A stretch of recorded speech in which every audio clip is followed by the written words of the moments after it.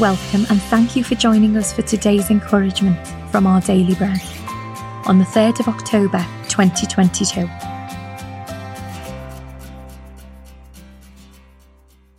The Bible reading today is James chapter 1, verses 22 to 27.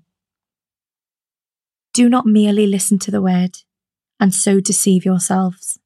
Do what it says. Anyone who listens to the word but does not do what it says is like someone who looks at his face in a mirror and after looking at himself goes away and immediately forgets what he looks like.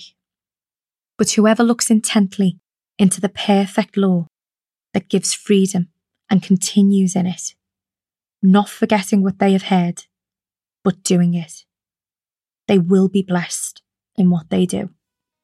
Those who consider themselves religious and yet do not keep a tight rein on their tongues deceive themselves, and their religion is worthless. Religion that God our Father accepts as pure and faultless as this, to look after orphans and widows in their distress, and to keep oneself from being polluted by the world.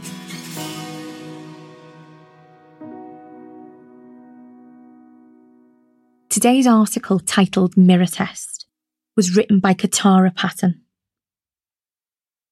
Who's in the mirror? The psychologists conducting the self-recognition test asked children. At 18 months or younger, children don't usually associate themselves with the image in the mirror. But as kids grow, they can understand that they're looking at themselves. Self-recognition is an important mark of healthy growth and maturation.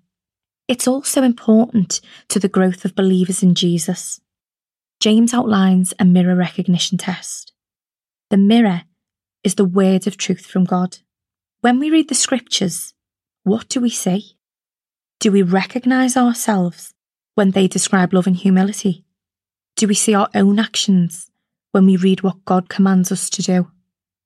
When we look into our hearts and test our actions, Scripture can help us recognise if our actions are in line with what God desires for us, or if we need to seek repentance and make a change. James cautions us not to just read Scripture and turn away, and so deceive ourselves, forgetting what we've taken in. The Bible provides us with the map to live wisely according to God's plans.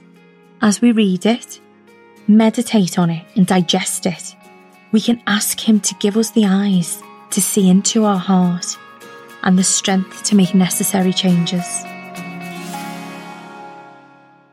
Let's pray.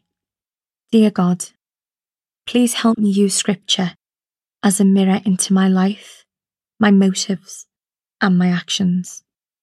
Amen. Today's encouragement was provided by Our Daily Bread Ministries.